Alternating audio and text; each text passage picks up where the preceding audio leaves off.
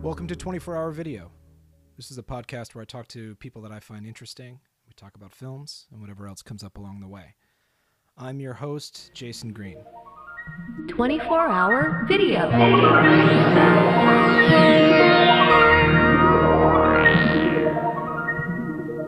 My guest is author Sam Lipsyte. I first came to know Sam's work when I was on tour in one of my bands, Orchid or Panthers. I can't remember which at this point. But we were deep in the stinky guts of our van, and I'd either read the books I had packed or was sick of what I was reading and started to peek at what detritus my tour mates had brought. This wasn't uncommon, as I would often bring these ridiculous tomes that I thought being trapped in this can would force me to read. Instead, I would just eat chips, drink regional sodas, smell farts, and pray for death. In this instance, it was our drummer, esteemed author in his own right, Jeffrey Selene, who had a copy of Sam's second novel, Homeland. If you don't know Homeland, you should. It's about a man named Lewis Minor, a.k.a. Teabag, who sends candid and confessional life updates to his high school alumni newsletter. It was one of the first times I remember actually laughing out loud at a novel. Sure, I've had my fair share of smirks, an occasional guffaw, but Homeland was the first full-on annoy your bandmates on a long drive to Tulsa laugh. Smart, dark, a world populated with equal wonder and disgust for existence. He says, "Go forth. Be your own disappointment. There's a whole wide world to fail in." How could that not resonate with a young man who, instead of succeeding in academia, has spent his time screaming in basements and VFW halls and sleeping with his head nestled next to strangers' litter boxes? A musician friend told me that he knew Sam from the old days when he was the front man in a band called Dung Beetle. Sam sang for a crappy band in crappy places for crappy people. He was one of us. I should have known as soon as I read the line, "We're going to eat ice cream and we're going to eat shit. The trick is to use a different spoon." Sam has a way with language. In fact, if you've never read his work, or even if you have, listen to one of his audiobooks. Sam reads them, and to hear the language, how Sam imagines it in his head, adds a whole new dynamic to the work. And I know that sounds annoying, but it's the truth, and the truth is often incredibly annoying. The first time I met Sam, I was nervous, and he chided me for doing bits from my stand-up. He was one of the tens of 20s of people that actually see those clips on YouTube. It was weird, flattering. He also told me a story about meeting up with a famous actor to potentially work on a project and described the actor as smart for an actor, dumb for a Jew. I liked Sam immediately. I liked him before I met him. I still like Sam. He's the smartest, funniest guy in the room. He seems to find life equally parts incredibly stupid and incredibly amazing. And I have to say I agree. I'll be posting notes from the show. You'll need them. So many great recommendations by Sam. This is the first episode, first interview. Sounds a little weird. I hope you enjoy it. If not, go fuck yourself. This is 24-Hour Video. So what are you watching now? Well, I've watched a lot of bad television during this pandemic, like most people, I guess. Yeah. So I wasn't even watching that many movies. I think I was watching a lot more television. I was watching that horrible show with Nicole Kidman that became a show I watched with my wife. The Undoing, You know, there's right? yeah, there. I mean, there are different categories of tell stuff. You know, when we're all in the apartment, you know, there's stuff you're kind of going to watch on your own. There's stuff you're going to watch in a communal way. There's stuff you're going to watch seriously. There's stuff you're going to watch um, in a sort of humorous fashion, and there's stuff you're going to. I have kids, so the stuff that I mean, they're teenagers, so there's stuff that if they deign to watch something with me, there's stuff I will watch with them. Uh, so there are a lot of different categories, and really, there were certain points where I didn't want anything really that challenging going on. So I watched The Undoing. I did Yeah. watch that. I watched some. I am a kind of a science fiction fan, although we'll get to that. But I uh, I watched that show, The Expanse, Yes. and Hmm. have you ever seen that? I watched most of the first season when it Yeah, I first came mean, out. I think most people bailed on it, but I watched all of it. I can't, and I don't remember a goddamn thing about it right now, but I know that So this was got me through a couple weeks. that this And was what you would call your solo watching for The Expanse. that was definitely solo watching, yeah. Right. Okay. And lately, and these shows are really bad. I mean, they're silly, but and I'm not even. I hate the phrase "guilty pleasure." I mean, all pleasure, maybe all pleasure should be guilty. I don't know, but it's not. I mean, it's guilty. There's guilt involved, but not a lot of pleasure. Let me put it that way. But I still feel compelled. I've been watching Netflix brought it back. That show Turn about Washington spies, Oh yeah. which is Okay.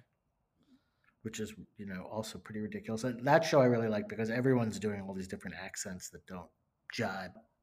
But so like, let me think about it. A film that I watched recently was the Charlie Kaufman movie. Did you Oh see yeah. that? I'm thinking about ending things.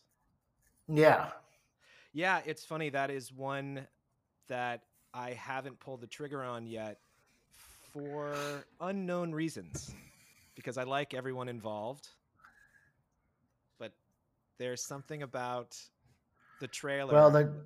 the Jesse Plemons is he's quite good. Actually, He's everybody's really fantastic. good in that. Yeah, he's fantastic. Yeah, it's the acting is fantastic in that film. It gets kind of annoying after a while. Um, so Hmm. it, and actually, um, I was reading about the book and the way it sort of diverged from the book, but I can't remember now.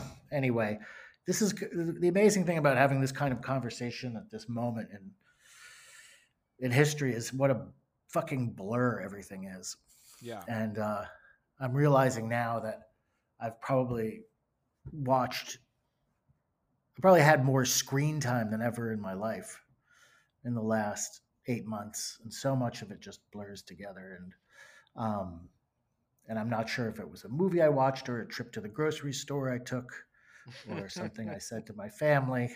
If it was a scene in a movie or a scene in my kitchen, it's all it's um, yeah. so your quarantine style has been mainly television and television that's been sort of segmented by who you're sharing the couch with. Yes. Um, that's exactly it. And I don't really watch stuff on my laptop, and I don't know why. And I think it's just a generational thing. I mean, I watch clips and things, but I don't want to generally watch a movie on my laptop. Yeah, I feel similarly. I like the bigger screen. And then it's tragic. I want to share golden age cinema with, say, for example, my 16-year-old son, and I'll mention a movie, and he'll say, "Oh yeah, I saw that on my phone," and like Chinatown or something. And okay, I mean, okay. I saw, yeah, Lawrence of Arabia on my phone. I saw Lawrence. I mean, I don't know if that's an example, but there's something recently that was something that really deserves a large screen, and he'd seen it on his phone. I guess it doesn't matter in the end. But So what's your feeling in terms of, because during quarantine it's been similar for me and my wife Emma. We watch a ton of just reality TV together, Real Housewives and all that kind of stuff. And then yeah, I can't do that. I yeah, can't watch any reality television. Yeah, I mean, I know that I'm in a minority with that everybody is really getting a lot out of reality television right now, and I can't deal with it at all. I've never been able to watch reality television. Um, I just I know I understand why it's great, but for some reason I'd rather watch some badly scripted and shoddily acted you know by the numbers drama shat out by stars than watch a reality show that probably has incredible revelations about human character, well, I which mean, is why partially, and people also watch I it. I think. realize that it's a way for my wife and I to we just talk the entire time. We sit down for dinner and we just make fun of them, and we talk through the Yeah, entire episode. There's no need to pay attention to anything. Everything's recapped every 2 minutes. You're never lost. And it's an easy way. Again, it's the equivalent of like taking a Xanax or yeah, smoking weed or something. It's it's just this brain numbing relaxation, I find. Um, yeah. No, no, I get it. I mean, I just sure, I like to numb it a different way. sure, Like you sure. like meth, I like coke or whatever. It's. I'm not acting morally superior about it. No, no. I mean, I have that Yeah, same issue with this golden age of television where I just get so frustrated by it. Um, I would, in that sense, I would rather, if I have to give my full attention to something, I'd rather watch a film. yeah, and also But I think we're out of the golden age. I think we're into the maybe the silver or maybe the bronze age. what was the golden age? Do you think? I The Wire, Soprano, like that. I think that Right. era. Yeah. Um, it just there's so much. They're just pumping out so much stuff. Um, Yeah. I heard an interesting interview with Joel Cohen where he said that it used to be you'd sign a contract and they would have a time limit for your film. It couldn't be over this amount of time. He said, now you sign a contract and it said you have to give us at least this amount of content because it's just right? this Yeah, gaping maw that needs to be filled. yeah. They don't care. They don't care. They don't care. They just need more shit bricks.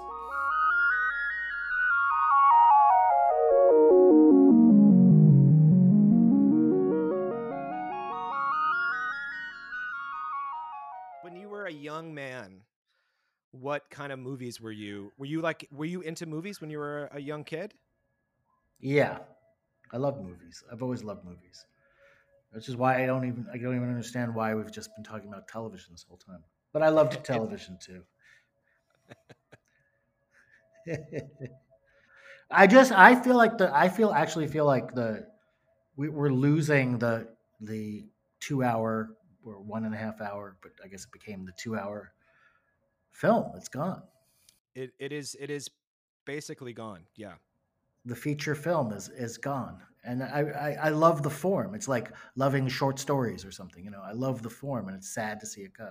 Well, this is another thing that another great Joel Cohen quote I heard. He said, "A film is a beginning, a middle, and an end, and a TV show is a beginning, a middle, a middle, a middle, a middle, a middle, until it exhausts Yes. itself or it gets canceled." And I think there is a succinctness to film that is very appealing, and also that's why the miniseries I think is for me been the thing I'm more drawn to on television than Yeah, I mean, a the film. Yeah, series. I like the miniseries. The miniseries is maybe like if a film is a short story and a miniseries is a novel, then the regular series is like a new roommate who comes and lives for a couple months and then goes. Or one of those endless science fiction series that are every Yeah, book is about 400 pages exactly long, right. Exactly. and it only gets good at book 4. Well, I wanted to ask, so when you were a young man, Yeah. what kind of films did you like? Okay. Well, I mean, so my relationship to movies was, for obviously going to the movie theater as a little kid. And the first things I remember are, for some reason, I have this very early memory of seeing The Three Musketeers with, Michael York and Charlton Heston. And Mm. it being confusing but exciting. And then I remember just really at that point falling in love with Sitting in the Dark and watching the big people move on the screen, the big faces. I fell in love with that aspect of it, as I think many, many millions have. And I, but then, so, I always went to the movies, but then like, my dad got a VCR pretty early on, as I remember. And the problem was you couldn't really get any movies to play on it. And there was this is in New Jersey. We lived in northern New Jersey, and there was one weird little video store, like a half hour or 40 minutes away, that we would drive to. And I think, like, at that point they weren't even renting, there were maybe 20 movies there. And I remember my dad bought a couple. And so we had, I think these were bought, or maybe yeah. So I just remember we had for a long time in our house, we had these two movies. And my sister and I watched them over and over again. It was like growing up in a house with two books, and you just read them over and over again. We had these two movies, and we had them both memorized and could do every line from both movies. And we would just sit around and do lines from these movies. And the movies were All That Jazz and Wow. and the other one was a movie that some people know about called The Stuntman. Have you ever seen that? Yes, of course. Yeah. Yeah. All right. So two questions here. Where did you grow up, and how old were you when these were the only two movies in the house? I grew up in northern New Jersey, in Bergen County, in a town called Closter. And so I guess this is like around 1980, 81, something like that. Which would make me like around 12. Wow. Or maybe a little old, maybe a little older, but it was around that time. And then Blockbuster came and all that stuff, and everything changed. But for a while, it was hard to get these VHS cassettes with movies on them. And for the listeners who don't know, tell them a little bit about The Stuntman. Okay.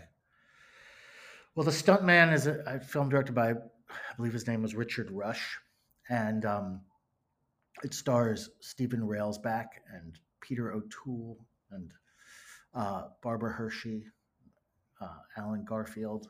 Anyway, it's about it's a kind of Vietnam film, but it all takes place on the set of a film being shot in California at a kind of coastal resort. And what happens is a guy who is a Vietnam vet who's on the run because he committed a crime that we're not really sure about. We don't know what the crime is, but we see him in the very beginning of the film running from law enforcement and going on the lam, and he kind of stumbles onto a movie set, and he's just hanging out with a big crowd of people on a sort of promenade overlooking a beach, and they're shooting a scene from a World War I movie, and these planes come in and smoke, and there's explosion and smoke and machine gun fire, and then somebody yells cut, and everyone starts applauding. But then we see all of this carnage. Something's gone wrong, and there's limbs everywhere and blood everywhere, and everyone's freaking out, and this guy's freaking out. But then he finds out that it's all the magic of cinema, and he sees these everyone rise up out of the sand with their, you know, um, and brush themselves off, and he sees that it's all been this wonderful special effect. And what happens after that is Peter O'Toole is the director of this film, and their actual stuntman, their real stuntman, has died in a stunt on a bridge. But if they admit to the authorities that their stuntman has died, they know their shoot is going to get closed down. So they hide it, and they use this guy who's on the lam and pretend that he is the stuntman and that the stuntman survived and that no one died. And so it's this ruse that is carried on through the film. Meanwhile, this Vietnam vet becomes a stuntman in this movie, and it all gets very kind of meta and allegorical and funny. And if I haven't seen it in many years, but I remember being well, I didn't have any choice. It became a sort of Bible for me, but it was it it was very formative. So that and a biopic of sorts about a pill popping, fornicating choreographer were the two perfect films for It's showtime, 13-year-old Sam Lipsyte. My sister and I would pretend to like pop pills and look in the mirror and say, "It's showtime, folks." That explains kind of a lot. What were your parents like in terms of how they thought about film and like what you guys were watching? It sounds like they were going to bring you along to whatever they wanted to see. It sounds Well, there were a couple rough outings. I think I remember my parents took us to see Kentucky Fried Movie, if you know what that is. Oh, and yes, I had a really scarring experience. And I think they thought it was going to be a just a fun comedy, and they didn't realize how raunchy it was going to be. And I remember the ticket taker looking askance as my parents brought us into the theater, and then the third time there were naked people writhing on the screen. They grabbed us and took us out of the theater. I remember being marched out of Kentucky Fried Movie. Yeah, I was allowed to choose movies when we go to the video store, and I picked that because I thought it was I think it said the makers of Airplane, or I don't remember exactly what on the box, but led me to pick it. But there's that scene where the woman is having sex in the shower. Exactly. And her breasts are being they're banging into the glass shower. Yeah. That was that is still something burned in my mind, having to sit on the couch with my folks when that was happening. That's funny because that's the image that's burned into my mind. Yeah. And burned into my hand as well during that time. But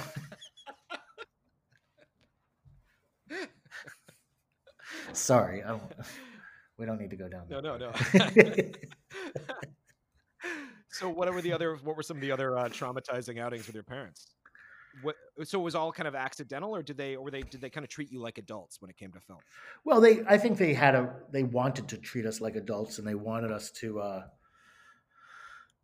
they didn't want to coddle us, and they wanted us to have real artistic experiences, I think.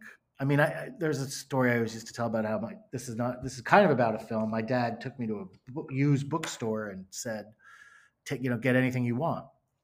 And I immediately went to the back and found the novelization of the movie Caligula. And and I opened it up, and it was just pure porn. Amazing descriptions. And I closed it. I came up, and my dad was at the counter buying his books, and I brought that up, and the woman behind the counter said, "Sir, I really don't think you want your son to have this book." And he was kind of caught because he was, a free speech warrior and so forth, and he against banning books and so forth. And so he said, my son can read whatever he wants to read, and made this big speech. And then I probably read that book more than any other book. But yeah, I had a similar thing with my parents where they were very strict about the films I watched, but they were They did not care what I read. I could read anything I wanted. And I remember going to the bookstore and just finding a science fiction book, and it was about an alien robot whorehouse on Mars, and buying it and reading it and reading it and reading it. Um, and films I wasn't allowed to see, like I had a novelization of Child's Play 3. Really? Because it was a film that I wanted to watch that my parents had forbade me to see. So you read the novelization before you saw the film? I've actually never seen the film. I've read But and I've I read. had the novelization of Spaceballs because I was Oh obsessed with my God, Spaceballs when I was. God, I wonder who wrote that. That's a Yeah, that's a still have gig. it somewhere around. That's some gig, It's some a gig. comedy writer's gig. Write the novelization for Spaceballs. I found that it was a way that when there was a movie that I loved, when it was sort of early and I couldn't just rent it when I wanted to or see it, there's no streaming, I would buy the novelizations a lot. That was sort of a thing, and it was kind of a way to relive the film. Yeah. Read them a lot. Did you do that with other movies or just Caligula? Mostly just Caligula. Have you seen Caligula? Yeah, I mean, I saw it later and found it quite boring. Yeah, it is pretty boring. I mean, it's kind of stuck in that no man's land between a good movie, a good historical drama, and pornography. Yeah, it's neither. It's been. Neither one nor the other. Right. It should have been more porno or more exactly historical. Yeah. I mean, it's pretty astounding that they got that cast production. Yeah, yeah. I mean, it's like Malcolm McDowell and John Gielgud and people like that. Yeah, yeah. I don't know the full story, but I think the wasn't all the porno stuff kind of added in later with the that wasn't the initial idea, right? When the cast I don't know. I don't really know the history of that. I never really delved because I had what I needed. I had the novelization. It's kind of funny because it felt like an important book because it said a novelization by, and I can't remember the writer's name, but then it said based on, and then in big letters it said Gore Vidal. So because he had written the screenplay, he wrote the script. So it was almost like I felt like I was reading a Gore Vidal book, but I wasn't. So what about your mom? Was she like a movie person too, or? She was more of a book person, and my father loved movies. I mean, my mom loved some movies, but I have a lot of memories of watching movies with my dad on television. He loved westerns a lot, and other things. And I have this kind of weird memory of, and I have this memory of watching him watch movies, and sort of saying, "Oh, the movie is making someone feel this, and it's making someone feel that, and it's making someone think this." And there's this weird distance I would have on it, where I would be watching the movie, but also very keyed in on, how he was absorbing the movie. If that makes sense. Was it sort of in a way to think about this is how adults take in art? Was that sort of the thing, or was it just? I think that was part of it. I think it was that was definitely part of it. I was trying to understand, how one appreciates art, and also maybe I was trying to figure out aspects of my father, like what he was responding to. I don't know. It was a mix of things, but it kind of gave me a sense of how audiences work, and it wasn't just about me. It was like watching an audience. It was kind of, I always remember that. What sort of westerns do you remember your dad being into? Was it sort of John Ford stuff? Well, his number he loved, and I think it was like a boyhood love. He loved the movie Shane. Oh yeah. He loved. I don't know if he loved it, but I think we both liked The Magnificent Seven. Mm-hmm.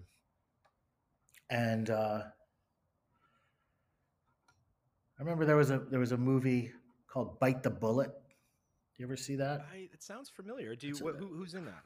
It's a kind of I think it's like Gene Hackman and Oh, like in the 80s? maybe James Coburn. It's like a late 70s, very early 80s movie about a horse race, a Oh, kind of transcontinental horse race or something. I don't know. I'd have to see it again. But there was a line in there I remember where this old kind of gambler guy says to his protege, uh, you know, I taught you everything you know, but I didn't teach you everything I know. My dad always liked to repeat that to me.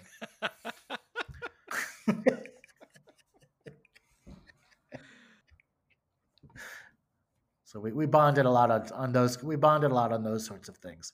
right. Little good lines from. And then there was he wrote movies when I was a kid. Really? Yeah, and he had a couple were produced, Wow, and I had no idea.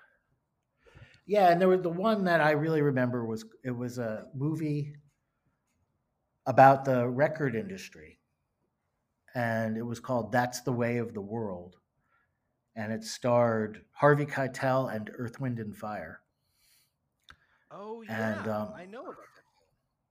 yeah, Oh yeah, I'm and looking at the IMDb now. I see your dad's name.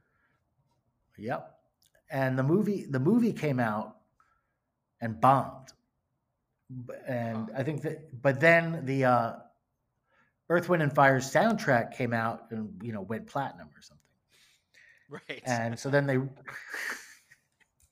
I think they re-released the movie soon after under another name, Shining Star, but it's uh it's an interesting movie. It's just very it's I think it's well written, and the music is great, obviously, and the acting is pretty good. I think that it's just the guy the guy who produced it, what directed it, and I think that was a big mistake. And I didn't even think he really saw himself as a great auteur. I think he just did it to save money, and Right. it looks it. Right. But there's some interesting things. But so a funny side note on that is that so the movie bombed, but maybe 6 months later, a year later, my dad gets these gold and platinum records in frames in the mail. These, because he was part of the movie, and his name is actually on the album, and so he got the copies of the platinum records to hang on his wall, right? That's And amazing. as a sort of you know in a kind of what I took to be a kind of act of bitterness, he hung them in the basement next to the boiler. And but what would happen was all these, not all these, but a few times, uh, the gas guy would come to read the meter, and I think there were two different times this happened, and would see the albums, and the next time they came, they would leave demo tapes because they were in bands. They thought your dad was a hot They producer. thought they thought he was like a major producer because he had these gold and platinum records on the wall. And they leave demo tapes on top of the boiler. So your dad was mainly a writer, but he got into the movie industry for a couple He was films. a journalist. He was a sports writer. He's still around. He's a sports writer, journalist, and he wrote some novels. But he just kind of only did a couple little things in the movies. But he did write two scripts for this producer whose name was Sig Shore, I think, Yes. Yeah. and they were produced. And so yeah, but so then the other part of that story is that, and I've written about this. I don't feel bad talking about it, but the movie opened in our town movie theater in our Closter, New Jersey, and I remember one Saturday we were all going to go, and my dad's parents came down, and we had a special meal, and then we all drove over to the movie theater, and we go inside, and we're the only ones there for this matinee, Oof. except for like two stoned teenagers in the front row. And, you know, not that long into the movie, the teenagers just start talking to each other, and and there's nobody else there. And I just remember my dad, is making these fists and just trying to get through it, but then he couldn't control himself. And he got up and stormed over and started screaming at them about how people are trying to watch this movie, and I think he got the usher to like yell at them, maybe escort them out or something. But, I like now as a at the time maybe I was cringing, but now as a writer who's had my own brushes with humiliation and rejection, I say right on. He was Yes. right to do that. Fuck those kids.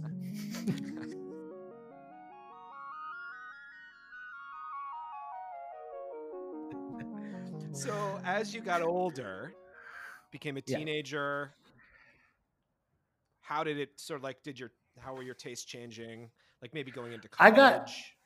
well, even as a teenager, so the VCR was very important, Yes. and so then I really got into it, and I watched movies all the time, and I got very interested in directors and screenwriters, and I had this book with interviews with screenwriters, and uh, I remember cutting out a picture of Paul Schrader, Mm, who wrote Taxi Driver and yeah. Raging Bull, many other things, and also directed some fine movies. But I was very much taken with him and his both his work and the way he talked about things. And I remember I taped his picture up in my locker at high school, which was like a very pretentious thing to do. But Wow. Yeah. but I bet I was one of the few people in the late '80s to have a picture of Paul Schrader in his high school locker. Let's put it that Well, I don't know. There's probably a lot of girls who are just way. putting pop idol Paul Schrader in there. um, but so yeah, I was kind of into him and sort of so those kinds of films um, and through that, like reading interviews with him, then I learned more about French New Wave and things like that, and going back in time to earlier American films, and then learning more about foreign films. And I'm no expert or anything, but that's what got me looking a little more outward than just whatever Hollywood Did threw you up. have access to like to French New Wave films when you were in high school? Was there a place you could go? Well, Did the video store I mean, have them, or was there a I think theater? they had. I think. Well, I was not going to revival houses in the city. Maybe I did once or twice, but no, not really. And back then there were a bunch of them, but Yeah. I think you could get a couple things here and there at Blockbuster or there are other ways as well. Also, So I remember I had this giant catalog. This is kind of like you with that novelization, but I had this catalog from Janus Films, who distributed a lot of foreign cinema, yes. and they were like at least this kind of lavish book with pictures and descriptions, and I would pour over that book almost to the point where I don't trick myself into thinking I'd seen some of these movies. Like to this day, someone will say, "Did you ever see this Tarkovsky movie or something?" And I'll say, not like a movie like Stalker or something, but something earlier. And I'll say, I'll be unsure if I saw it or if I just looked at stills and read about it a lot. In this. Well, that's an interesting thing, the change that's happened between streaming and Well, sort the of internet. the internet for sure. I mean, I was talking recently, and I just found it at my parents' house. There was a catalog.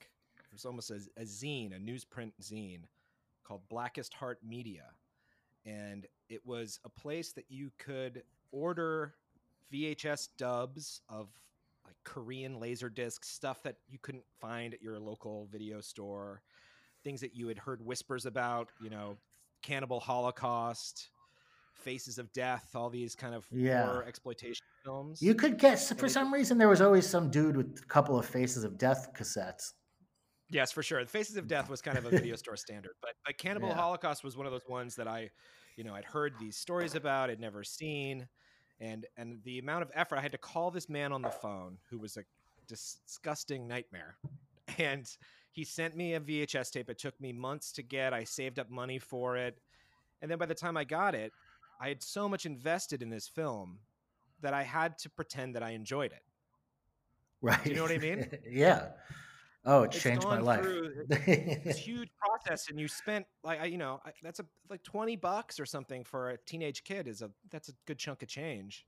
Yeah. And yeah, you have to make believe that you liked it. And now it's one of those things where you stream 30 minutes of it and you're like, this is dog shit. You don't have to go through those hoops. But there's this thing about liking the idea of something with cinema, with art, with music, things that you didn't have access to, that you just read about, saw photos of, heard people talk about. And so you're in love with the idea of the thing almost more than the thing itself. Yeah, absolutely. I remember that. I remember even from, I remember in high school, I wanted to make a movie with this other guy. And I had read in the Janus catalog that some film was not, more of a tone poem than anything else. And for some reason that really struck me. And I remember talking to my friend, we were kind of talking about this movie we might make on, my Super 8. And I was saying, I really want this to be a tone poem more than anything else. And he would just look at me like, what the fuck are you talking about? It's like, no, it really has to be a tone poem. Did you make cinematic when you were a kid? It needs to be a cinematic tone poem. Don't you understand what I'm saying? Well, I kind of declared myself interested in that sort of stuff and saved up, because I knew that, Steven Spielberg bought a Super 8 camera, so I've got a Super 8 camera, that kind of shit. And then I got it, and I was like, I don't fucking want to do anything with this. I mean, I realized that I didn't really see things. I wasn't that interested in. I mean, I like to watch other people's images, but I wasn't interested in making images myself. Right. I didn't. When I looked through the viewfinder, I wasn't excited about framing things. I wasn't excited about the purest aspects of film. I realized that I loved the idea of making a movie, but the last thing I really wanted to do was make a movie. I was interested in words. I was interested in theater, and I was interested in literature, and I was interested in words and sound and music and people talking in terms of what I wanted to make. But I didn't want to make images. I loved watching images, but I didn't want to make them myself. And that was a big revelation, because I really thought for a while that I wanted to make films. Right. Well, so that brings me to, as a writer, is there any cinematic experience that you feel is like really captures what it's like to be a writer, or a movie about writers or writing that you feel resonates in some way? I've always hated movies that depict writing.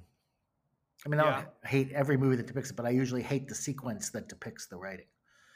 Right, like the montage of the furious scribbling and...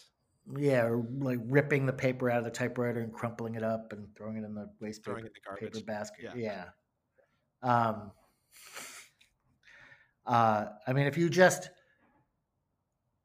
mean, the only person who, probably would have been able to capture it is, Warhol, because it's, just train the camera for 5 hours on somebody while they scratched at their genitals and, drink coffee and check their email.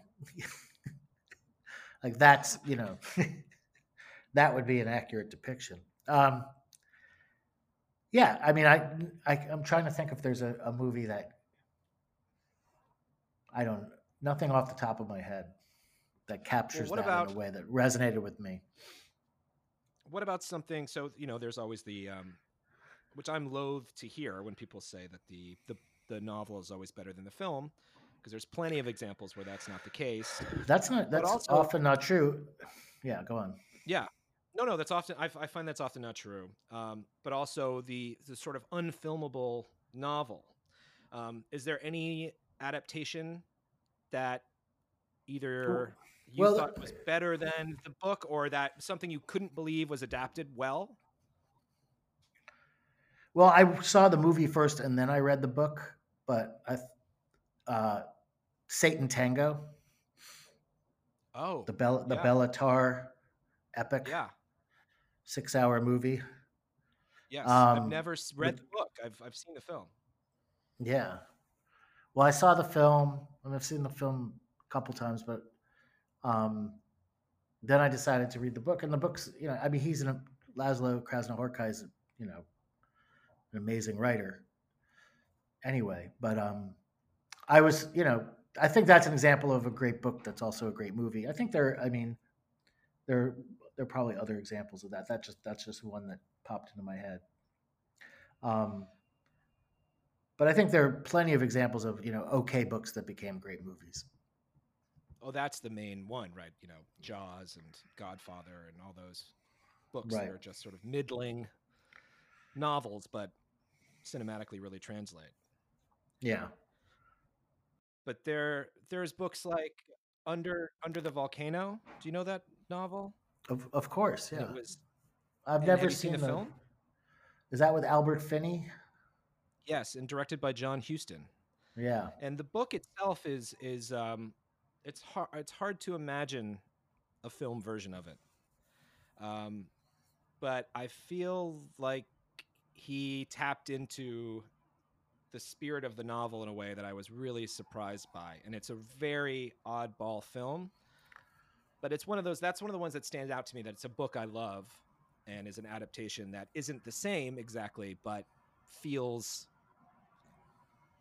close enough in its own sort of artistic statement about like a visual interpretation of what the book feels like, I guess. Right. And I think that's the kind of translation that one is looking for, right? Not something so literal, but this is what it feels like to read the book.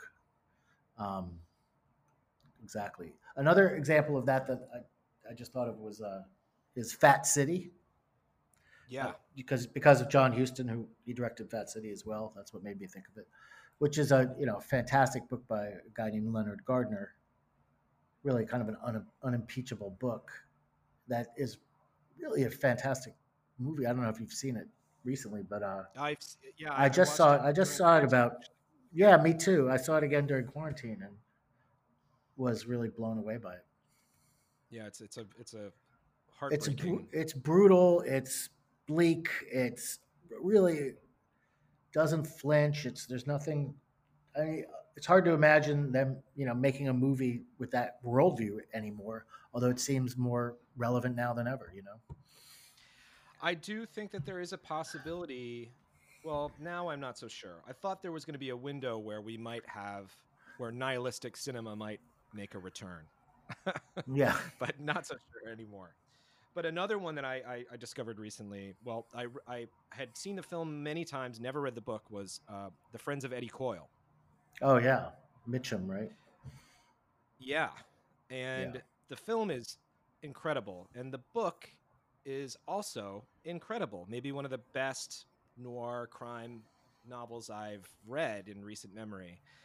And it's all basically dialogue. The entire novel is just dialogue. And so it works perfectly to translate to film. But just the sort of the vibe and the tone of the book comes across in the movie so well. And I've reread the book and rewatched the film again just because I just love being in that world. Yeah, I haven't seen it. I saw the movie years ago. I should see it again, and I have not read the book. But that's actually a good tip. That book might be interesting. It's a great book. The dialogue is just incredible. And then there's I had an experience with the piano teacher where I saw the film and was kind of blown away by the film, and then I was on tour and I was in San Francisco and I picked it up in a bookstore because someone had told me that the book that it's based on it was nominated for a Pulitzer, and I was like, wow, this like lurid material, and it's a Pulitzer Prize nominee. I picked it up, and I did not find the book to be Wait, nearly as compelling as wait, the that's a film. piano teacher. Is that Jelinek? Is that her name? Yes, it is. Yeah, I think she won the that's what it Nobel is. Prize. Nobel Prize. That's right. That's what I meant. Yes, she did. Yeah. And the choices Haneke makes about where to end the film as opposed to where the book ends makes such a different impact um, in terms of mood. I found it pretty interesting, the two. Have you read the book? No, but you're saying the movie's better than the book. Yeah, that's how I feel. Yeah. Yeah. Good. What about, well, what do you feel the same way about Spaceballs? I think the film is better than the book. Yeah, I gotta be honest. All the I'd good have to lines are take. in there. But Really want to take a look at that book now. I'll tell you one thing: the novelization of Caligula is much better than the movie. I bet that's true. Actually, Um, I, f- I feel like I, literature sex is often better than film sex anyway. do you know the writer Jeff Dyer? I know. I don't think I do. He's a British writer. He's really great. He's a friend of mine. He's written a bunch of wonderful books, including one called "Yoga for Those Who Can't Be Bothered to Do It." But he he wrote these two books. The first one was about Tarkovsky's Stalker, and the second one was a kind of it was a funnier book, and it was about a World War II movie called Where Eagles Dare. I don't know if Oh you yeah, I love ever that saw film. it. Yeah, yeah, Yeah, yeah. with like Clint Eastwood and Richard Burton, Richard Burton. and Mhm. think about that combo, Clint Eastwood and Richard Burton. But I know.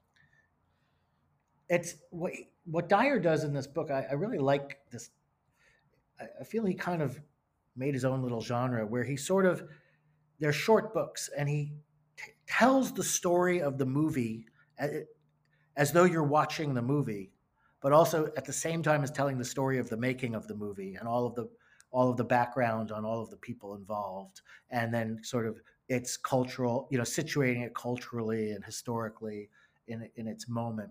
But he does it all in this kind of great headlong way where everything's kind of braided together, and you feel as though he takes you through the movie scene by scene while also giving you all of this other commentary, and it's sort of like watching a film with the commentary track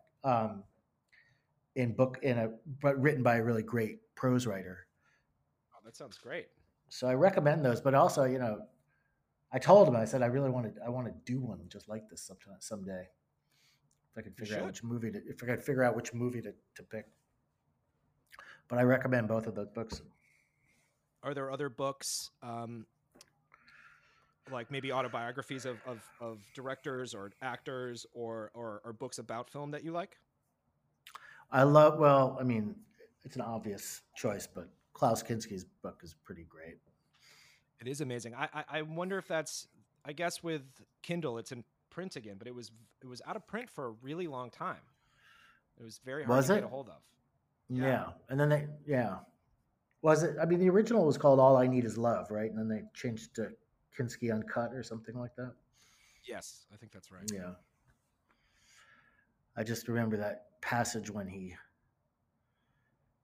sees that giant woman and decides that he has to sleep with her, and he's like in Turkey or something, shooting a film in Turkey, and he just starts following her like for hundreds of miles, taking buses and cabs and just to meet her. Do you remember this part of the book? Anyway, Yes, I do. it should be a film in and of itself. Absolutely. That's my next project.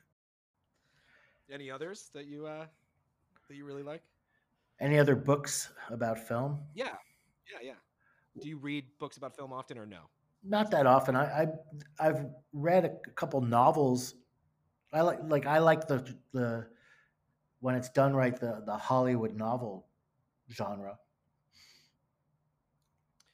Like Like Day of the Locusts short. kind of Well, thing, yeah. I mean, or Day of the Locust is is one of the champions. But some of that Bruce Wagner stuff, Oh yeah, I love him. and Yeah. but also what was I just thinking of before? Oh, it'll come to me. Um, but yeah, that Bruce, the so-called cell phone trilogy. Yes. Yeah, those are great. And did you hear about his new novel that he released into public domain called The Marvel Universe? No, Yeah, it just came out, and you just go to his website and you click on it. You can start reading it. It's kind of three novellas that weave together, and it's pretty fantastic. that sounds great. I can't believe I'm Yeah. I'm blanking on. Well, maybe it'll come to me. There's Yeah. one other book that I wanted to mention, but anyway. The Hollywood novel. Well, I've been one of the things that I like to do is I have two collections of. So I have Richard Burton's diaries, Oh yeah, so and I I have have read through some of those. Yeah, yeah, and I have Dirk Bogart's letters. Dirk Bogarde wrote some novels too. He did, Yeah. yeah, which I've actually not read that I would like to Well, because that's the another letters. genre is novels by uh, movie stars. Yeah.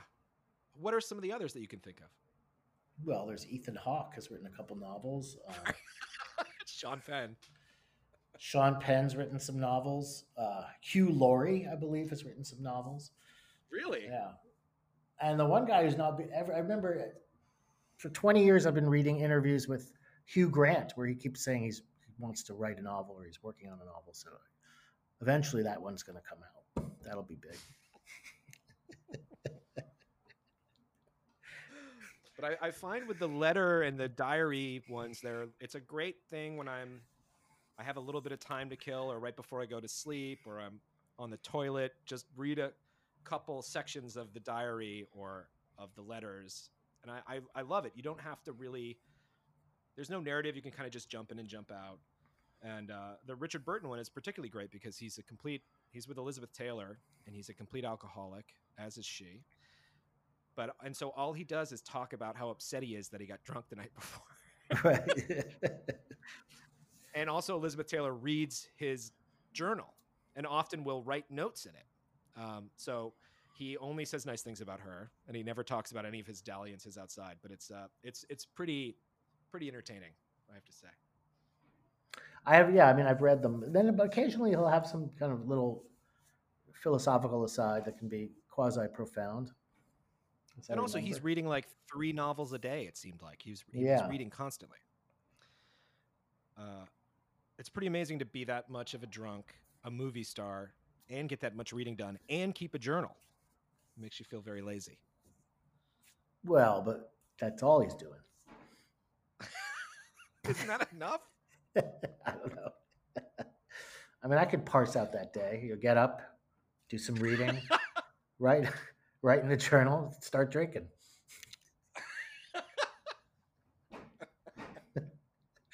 I guess I'm giving him too much credit. What about all the acting he has to do? Well, then there's that, but that's only, that's a couple months out of the year, I'm sure.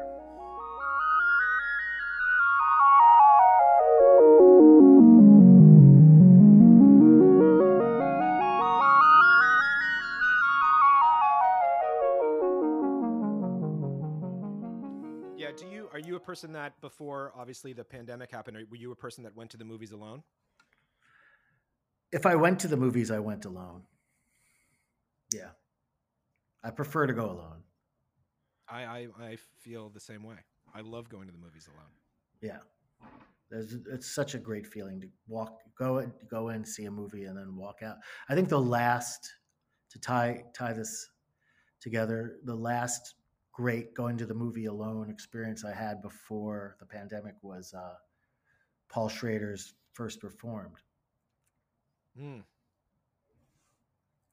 I saw that in Toronto at TIFF, and he was there talking about it, and it was pretty.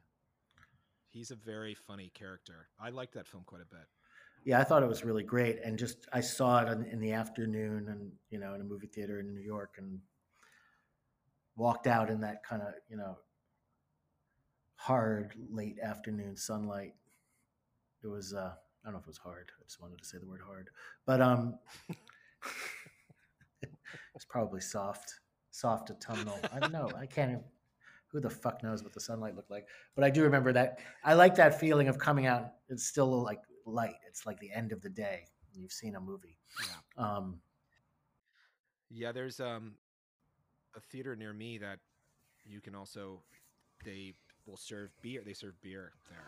And I would go during the afternoon and have 2 beers and watch a movie and walk home, and I felt like a king. I mean, it just Yeah, really felt like there isn't a better thing on earth. yeah. Are they going to have movies theaters after this? I don't know what's going to happen. I mean, the idea that we now have a movie system where you have to make $300 million in the first weekend to have the film be profitable is just not a tenable model anymore, I don't think. And once they dump all this stuff on HBO Max, they're doing every new, like Dune and all these big new blockbusters. I'm hoping that it's gonna create space for adult middle budget fare again. There hasn't been these sort of R-rated movies or even PG-13 movies made for adults that just have kind of a middling budget. They're not an action film. They're not a superhero movie. I'm hoping there's space for that again. But I don't know. I don't know what's going to happen. The 2 hour grown up movie. It's not, it doesn't exist right now. It really No, doesn't. that's what Very few I'm, people are allowed to make it. right. And then so much expectation is heaped upon them when they do, when there should Yeah. be 10 movies a month like that. And, Absolutely. I mean, this is a completely different genre, but I just watched a film called No Escape from 2005, and it stars Owen Wilson, who was on the decline. He was fully declined at this point, and Pierce Brosnan, who also was, still on the decline. And it's about a family that gets I've seen it. Seen it. Yeah. So this movie was incredibly entertaining. And this is two kind of it's a little down like on that their Polanski movie Frantic with Harrison Ford, as I remember. Yeah, with a little more charisma. Yeah. But I mean, it's a completely xenophobic, insane action Right. thriller. It's Indonesia or something like that. Or Malaysia. It's unclear. They keep Yeah. saying Asia. That's about it. It's like there's palm trees and a repressive government and weird gangsters on scooters, that kind of thing. Yeah. It's a coup that they're caught in the middle of this coup. And I found the movie to be so entertaining and just such a trashy genre exercise. And they couldn't have spent more than, $1 million on this thing. And I looked it up and it made gangbusters at the box office. Like, these are like, why can't we have these sort of films? I mean, they don't have to be heady, like just some movie for adults that is not, has nothing to do with, listen, I've got, you can have superhero films, that's fine, but there can be more. And I, as a grown-up man, I don't. There's another movie that I like very much along the same lines, also called No Escape, made in the 90s, I think, with Ray Liotta and Michael Lerner. It's a very good movie. Yeah.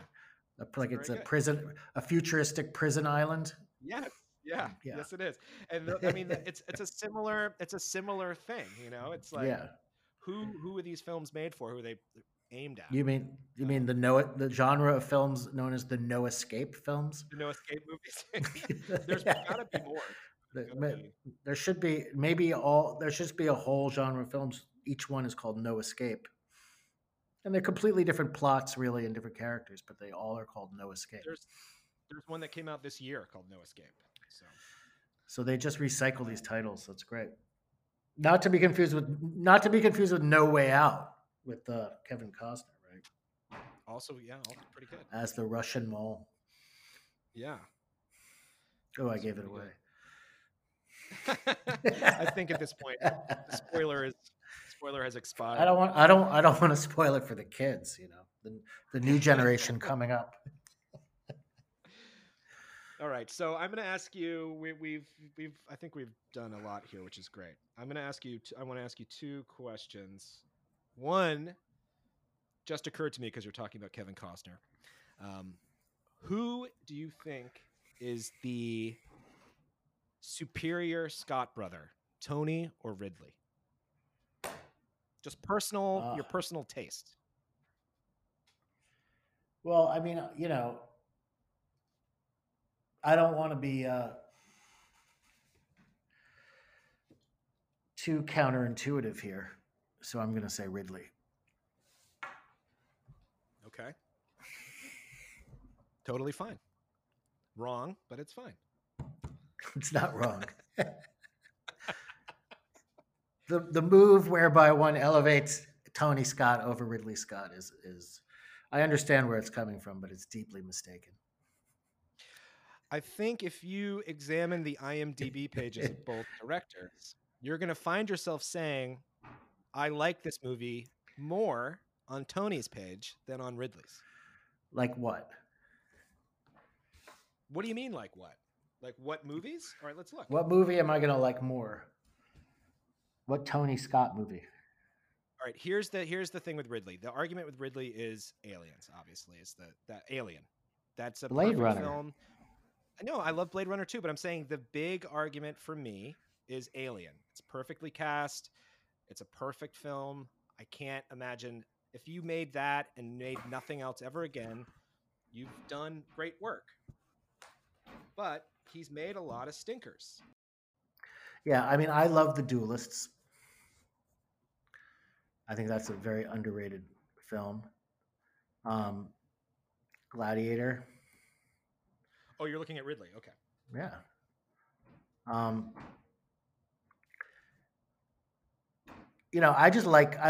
like his ambition. Kingdom of Heaven.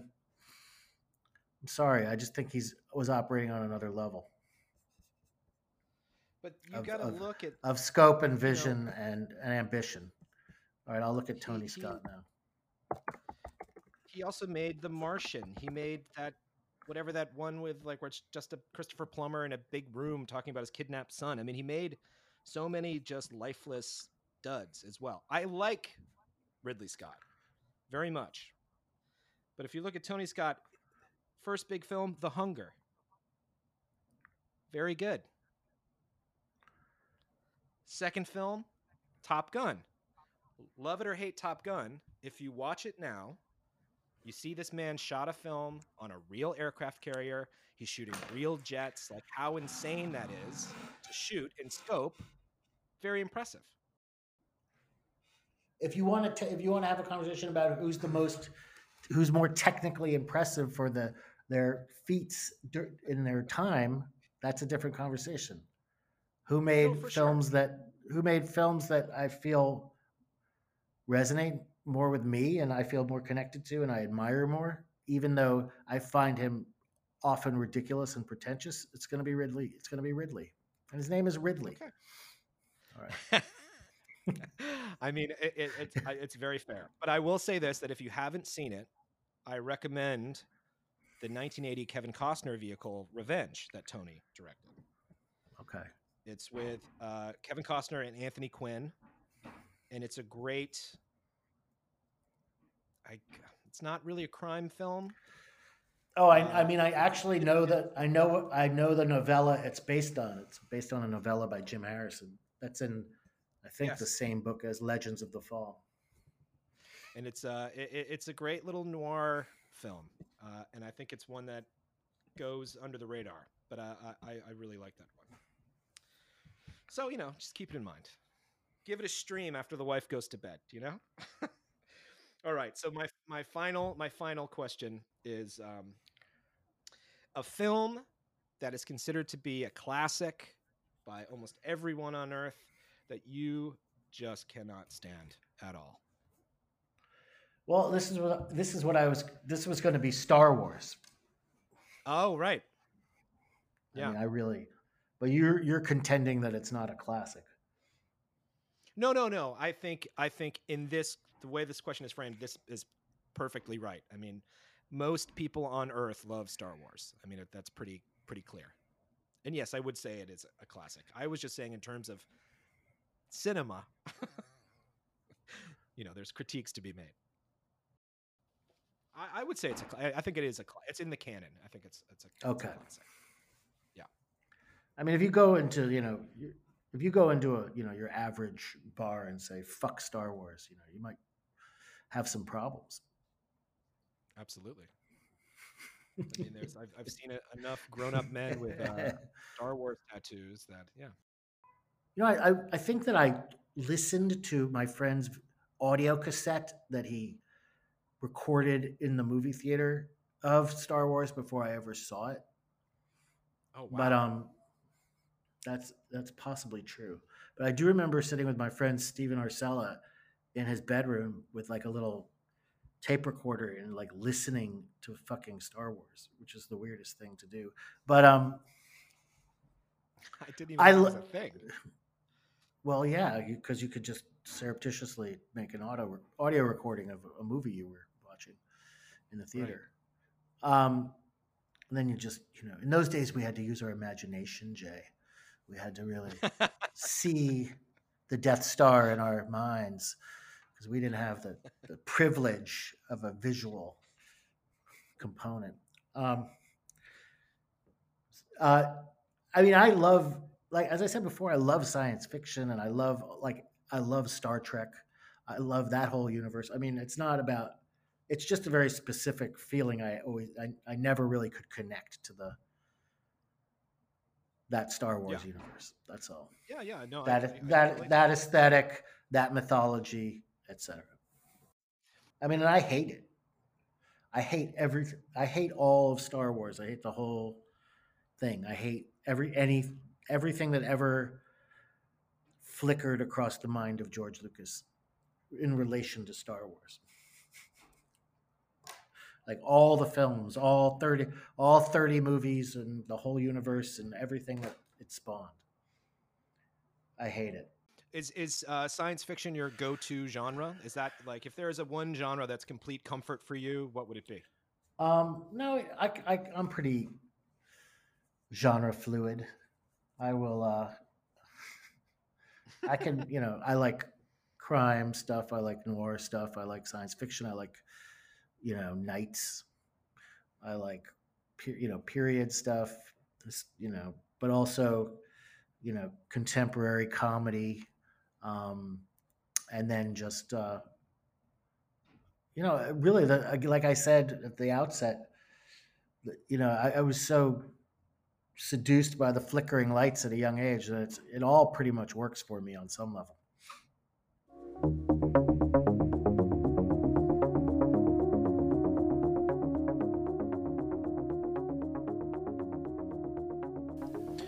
Well, thanks for listening, and thank you to Sam for not only agreeing to do the podcast, but to be our very first guest.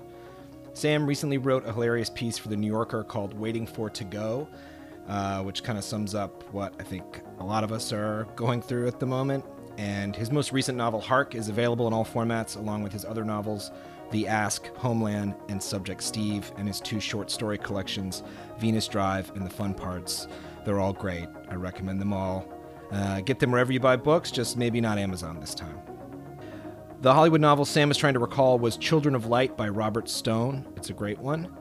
The Spaceballs novelization was written by, shockingly, R.L. Stine of Goosebumps fame. And the Child's Play 3 novel I had as a child is now selling for over $1,000 online, so I've got that going for me.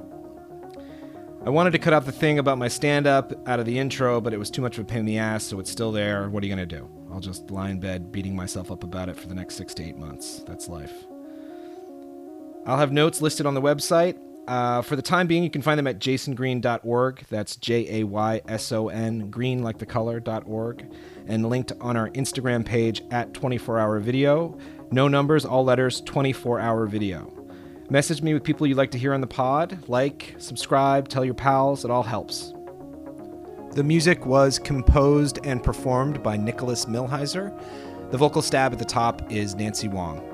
For some stupid reason, I edited it myself. It was dumb, and I hated it. So let me know if you want to edit my podcast. And finally, I'd like to give a special thanks to Jesse Pearson, whose excellent podcast, Apology, was an inspiration to do 24-hour video. If you like books, I totally recommend it. Give it a listen. It's fantastic. The next episode will feature Noah Reed from Schitt's Creek. Message me, let me know what you're thinking. Tell me you love me. I love you. Thanks for listening.